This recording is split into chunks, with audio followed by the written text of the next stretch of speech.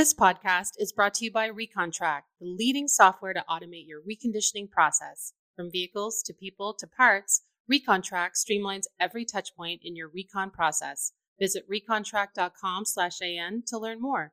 That's RECONTRAC.com/AN. Welcome to Daily Drive for Thursday, March 9th, 2023. I'm Jamie Butters, Executive Editor of Automotive News. And I'm Kellen Walker. Today on the show, GM offers buyouts to most of its salaried workers in the U.S. Car dealer optimism is on the rise, and Nissan sees a clear path toward EV price parity. Plus, tensions are growing between automakers and dealers at state capitals around the country. It's really a slate of issues kind of across the spectrum, but really getting at, as one dealer lawyer told me, this idea of wanting to assert independence of the dealer from the manufacturer. Let's run through all the news you need to know to keep up in the auto industry. General Motors is offering buyouts to most of its U.S. salaried employees as it works to cut $2 billion in costs over the next 2 years. The Detroit automaker is offering voluntary severance packages to U.S. employees who have been with the company for at least 5 years and global executives with at least 2 years of service. That's according to a memo that CEO Mary Barra sent to employees today. Barra wrote that the program is, quote, designed to accelerate attrition in the U.S. Employees have until March 24 to consider the offer. Those who accept will leave the company by June 30th.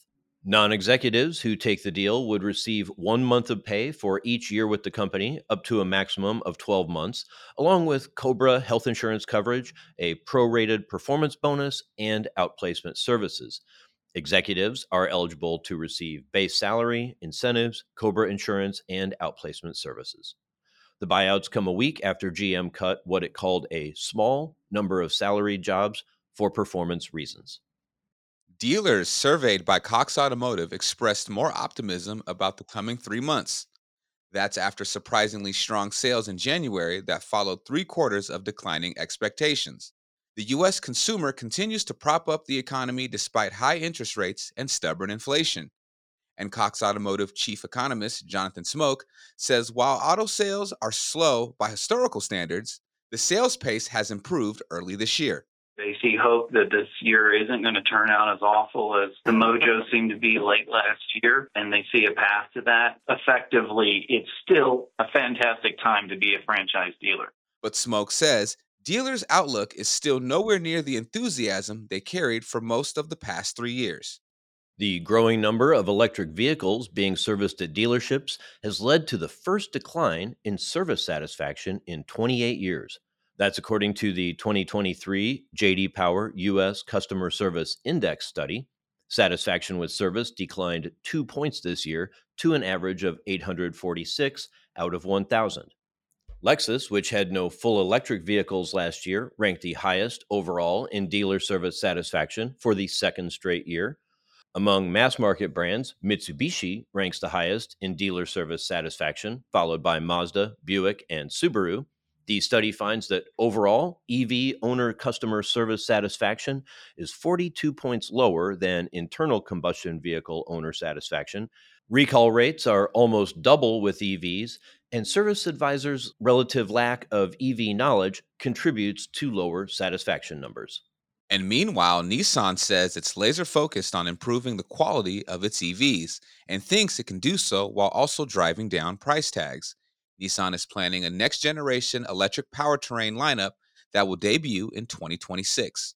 The automaker's executives say new technology will allow it to achieve price parity between its internal combustion offerings and its e-powered hybrid offerings in 2026. And it thinks it can achieve parity between its full electric and gasoline-burning vehicles by 2030.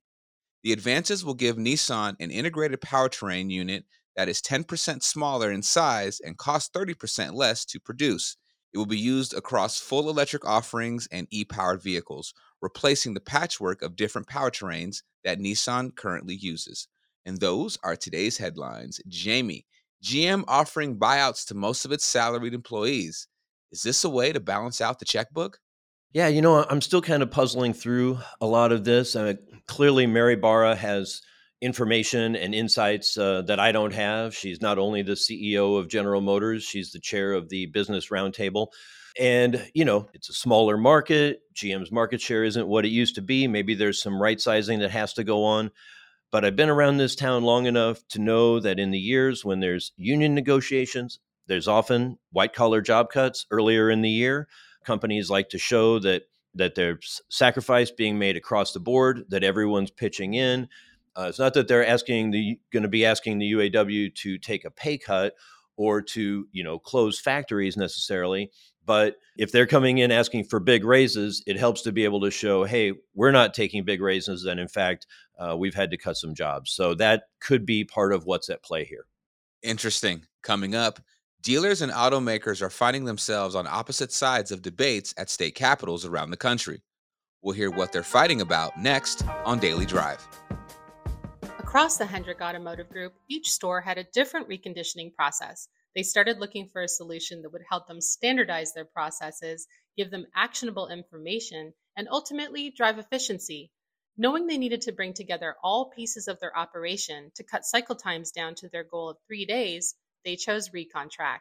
Chris Little, Vice President of Variable Operations, explains why having the tools to measure your recon process gives you what you need to manage it more effectively. Everyone knows speed to the front line equates to more turns, which helps the overall company do better in terms of parts service and inventory buys. And so when you can really take the time to measure and manage that and perfect that, you're going to increase your turns, you're going to increase your gross profit, and you're really just going to increase the amount of used cars you can sell because you're getting them out on the front line quicker. Welcome back to Daily Drive. I'm Jamie Butters with Kellen Walker. Things are getting tense between franchise dealers and legacy automakers over evolving sales models and vehicle service work. Those debates are emerging as key issues in state legislatures across the U.S. this year. Several state dealer associations are backing legislation to amend franchise laws that govern the relationship between dealerships and the automakers whose brands they sell. The issues run the spectrum. Our own Lindsay Van Hully and Audrey LaForest have been reporting on those tensions for us at Automotive News. I caught up with Lindsay in Northern California and Audrey in Washington, D.C. Lindsay Van Hully, welcome back to Daily Drive. Hi, Jamie. Thanks for having me. And Audrey, welcome back yourself. Thank you for being here. Thanks for having me. Okay, so you two had a front page story on this week's Automotive News about legislation in a number of states over auto dealer franchise matters. Lindsay, what are some of the trends that we're seeing in these legislatures? Yeah, I've been following this on and off for a couple of years. First, kind of on the retail team, covering dealers and some of the issues that were emerging. And a few years ago, a lot of the things that I was seeing were related to efforts to try to prevent direct-to-consumer startup manufacturers of electric vehicles from bypassing dealerships. And, since then, there's been more and more issues that have been emerging that kind of look at the relationship, but not just between EV startup manufacturers, but dealers and legacy automakers as well. And so, a lot of what we're seeing this year really are kind of across the board, everything from, wanting to prohibit automakers from negotiating sales directly with consumers, or even in cases like Virginia, designating dealers as delivery agents. There's legislation around warranty reimbursement rates and wanting to kind of line those up more with what retail customers pay. There's discussions about post-purchase subscription and software activation and how that's handled and what dealers' role is in that. And, even looking at right of first refusal in dealership buy-sell transactions and wanting to eliminate, that right for automakers to be able to kind of assign a transaction to a buyer of their choosing. So it's really a slate of issues kind of across the spectrum, but really getting at, as one dealer lawyer told me, this idea of wanting to assert independence of the dealer from the manufacturer. Audrey, the National Automobile Dealers Association has had some thoughts that they've shared over the past year about automaker-dealer relations. How do you see their role, and what have they done to help coalesce the thinking? They might help the state dealer associations navigate some of these issues at the state level, but they're primarily going to focus on what's going on at the federal level. However, I think it was last year, NADA did release a set of guiding principles on evolving franchise models that is sort of a starting point in a way for all of these state level issues that we're seeing emerge, especially as it relates to, maybe pandemic induced changes in how vehicles are sold, and also just technology and certain features that we're seeing in vehicles now. I don't know if you'll ask me about the Alliance for Automotive Innovation, but they obviously represent automakers, and I know they've got some opinions on this too that we can get into. Well, let's break off one issue in particular, the right of first refusal. The automakers typically have the opportunity to effectively veto a sale of a store to a particular seller. What's going on that front? And I guess maybe, Audrey, start with you. Has the Alliance weighed in on that issue? They've weighed in generally, kind of broadly related to right on first refusal. So their argument is that state franchise laws make it difficult to end a franchise contract with the dealer. So the automaker wants to know the dealer representing its brand and serving its community is a quote unquote good one. They also say that right of first refusal helps automakers to diversify their dealer networks. As in to bring in more owners who would be people of color or women who have traditionally been pretty underrepresented among auto dealers. Lindsay, what are you hearing from dealers and or from GM on right of first refusal? When I was talking with some lawyers that work with dealers on legislation in these kinds of cases, what they'll say is, that right of first refusal in there sort of has a chilling effect is kind of how they've described it.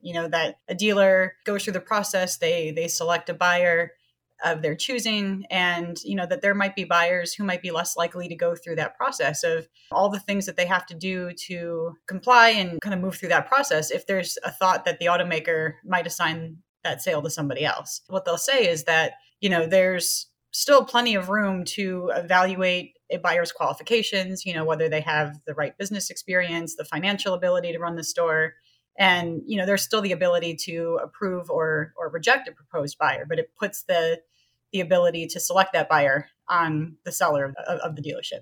Some of the states have legislation addressing the automaker's role in selling to the consumer and securing the dealer's place in that, whether it's direct sales and leases of vehicles, I guess online, or whether it's things like, adding a subscription after the sale. I want to add self-driving or automated driving assistance. I want heated seats or, those kinds of things. What's happening there on the legislative front? I can speak to what's happening in New Jersey, at least. So there was a bill introduced in New Jersey that would essentially prohibit dealers or automakers from offering subscription services or charging a post-purchase fee for any vehicle feature that uses parts or hardware that are already installed on the vehicle at the time of purchase.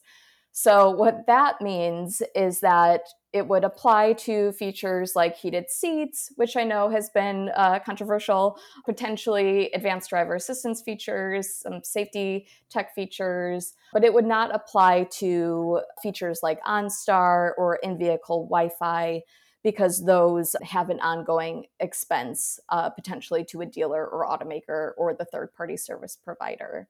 And satellite radio also would be one of those that is not prohibited to be added later or add the service to when the hardware is already installed. Correct, as I understand it, yes. And there's some variation in how the states are approaching this issue. And I think that kind of speaks to how early some of this is, that it's still a very emerging technology and emerging practice. Automakers have sort of signaled that they have interest in pursuing this, that there's opportunities for additional revenue after the sale. And I think, in other places, I think Florida has some legislation that would compensate dealerships. There's a certain provision that provides compensation for some of those activations. In Massachusetts, their language talks about providing information for consumers about any vehicle features that can be updated or changed and the cost to do that. And that, if dealers do any work on any of those over the air, whether it's somebody, there's a glitch or somebody just feels more comfortable if the dealer helps with that the dealer is compensated if they have any kind of role in that process. So I think there's a lot of different ways that this is appearing in legislation. So I think it definitely speaks to how early this still is. So that's going to be one I think that's going to be important to watch, not just in the states where this is happening, but just to get a sense if does there become any kind of standard or consensus about, the right way to kind of move forward, the way that the industries kind of move forward together on that.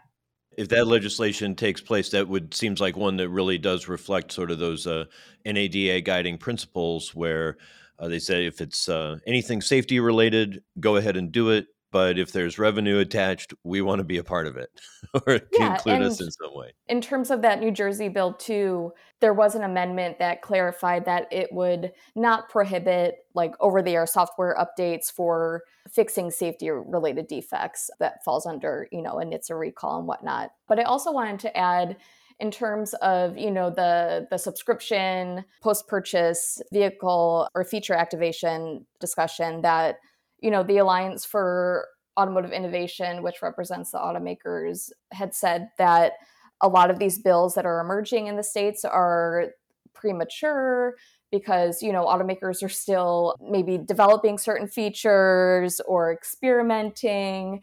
They're like, my understanding of their argument is that they just don't want legislation to potentially block any future revenue streams. They've also, I think they said in a letter to the New Jersey legislature that they could potentially see, subscriptions as a way to improve manufacturing efficiencies and costs, because down the road, the consumer decides whether or not they want to activate this feature, and then they'll pay whatever that manufacturing cost might be over a certain amount of time. It's not to say that they're doing that right now, but, that was one of the arguments that they brought to the table for it.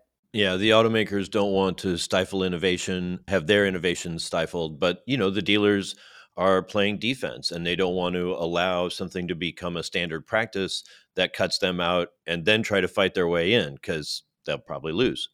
Before I let you go, I want to make sure we touch on an ongoing issue. Lots of layers of rhetoric around it. We could probably spend 10 minutes just talking about this, but it's the warranty reimbursement rates. Something that's come up in a number of states and is a real friction point between automakers and dealers.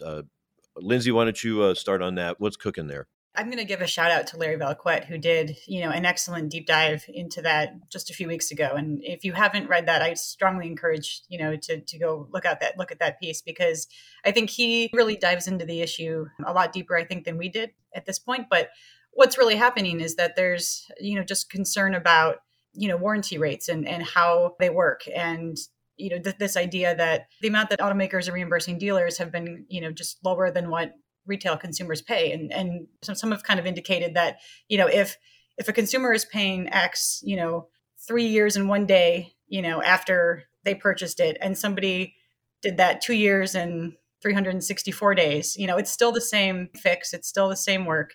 And in their mind, it didn't really make sense that should be compensated any differently, just because the automaker is the customer versus the retail customer being the customer. And some of it, I think, is inflation related, how they describe it, wanting to make sure that technicians are compensated, and then there's not a disincentive for technicians to not take warranty work because they're not going to, receive, a higher pay for it that they might get on a retail job. The service area, it's highly leveraged. We see a lot of dealers are backed up. They're constantly trying to improve their throughput. And if they can only get paid by the automakers for a certain amount of time per each job, that might be less than it actually takes the tech to do it, or if the hourly rate is significantly less than their normal operating rate, that can be a real hindrance for them. But Audrey, the automakers have kind of an argument that they shouldn't have to pay what everybody just showing up who has 1 or 2 cars that need to be fixed would pay. Yeah, well, the Alliance for Automotive Innovation, again, they've argued that automakers already pay dealers the same rate for labor that dealers charge the retail public. And they say that some of these proposals being pushed by the state dealer associations, that if they were to be adopted, that it could result in an additional $3 to $5 billion in warranty costs to automakers per year. So yeah, they push it back to the dealers and say that, warranty work, the service work is already very highly profitable for them. Yeah, it sounds like they're not, very supportive of what the dealers are thinking here. Well, the stakes are high. It's billions of dollars. And you think about, $3 to $5 billion, that's, a couple of factories or multiple products that could be developed and brought to market. I think their argument in part is that because of the volume, as if they were a fleet, they would be able to negotiate lower rates. Although, of course, that's part of the problem. This isn't negotiated. The automakers decide what they're going to pay, and the dealers want to decide what they're going to pay. And finding the right balance has been a problem. But I think they do also have a good argument in that you don't need the same marketing costs for warranty work. The customer pretty much has to come to the franchise dealer. Maybe there's multiple franchisees in an area that you can choose from, but you're probably going to go to a franchisee. You're going to go to the one that's closest to your home or your office. So the marketing costs, the acquisition costs, whatever you want to call them, are less. So it's complicated. Probably one of those things that might be better handled through negotiation than legislation, but here we are, or there they are, I guess. Yeah, and I think, just from the people that we spoke with for the story, that's kind of what a few people that, had said in terms of, some of these general themes that, many of these bills should not be playing out in state legislatures. Maybe it's a conversation that the dealers and automakers need to have more directly. It certainly seems like one, though, that's going to continue, I think, to be mindful of and to keep watching for, because, I remember talking with, some state dealer associations early 2020 or so, I think. And there was sort of talk that this was going to start emerging then. And then obviously the pandemic kind of diverted a lot of that attention away just because of the more immediate, kind of emergent issues that needed to be addressed. But, it's certainly something that I think is going to continue to be an issue. And I think we'll continue to see play out in state capitals. And so I think there's a lot more to come on this issue for sure. Lindsay Van Holy, Audrey LaForest, thank you so much for joining me. Thank you. Thank you. You can find Lindsay and Audrey's reporting on these issues on the front page of this week's edition of Automotive News or at autonews.com. That's Daily Drive for today. I'm Jamie Butters. And I'm Kellen Walker. Thanks to Automotive News coordinating producer Jake Neer, as well as our own John Hutter, Miranda Dunlap, and Hans Greimel for their help on today's podcast. You can get the latest news on proposed changes to state franchise laws, manufacturing, and everything happening in the auto industry at autonews.com. If you enjoy the podcast, remember to leave a review, and subscribe so you never miss an episode.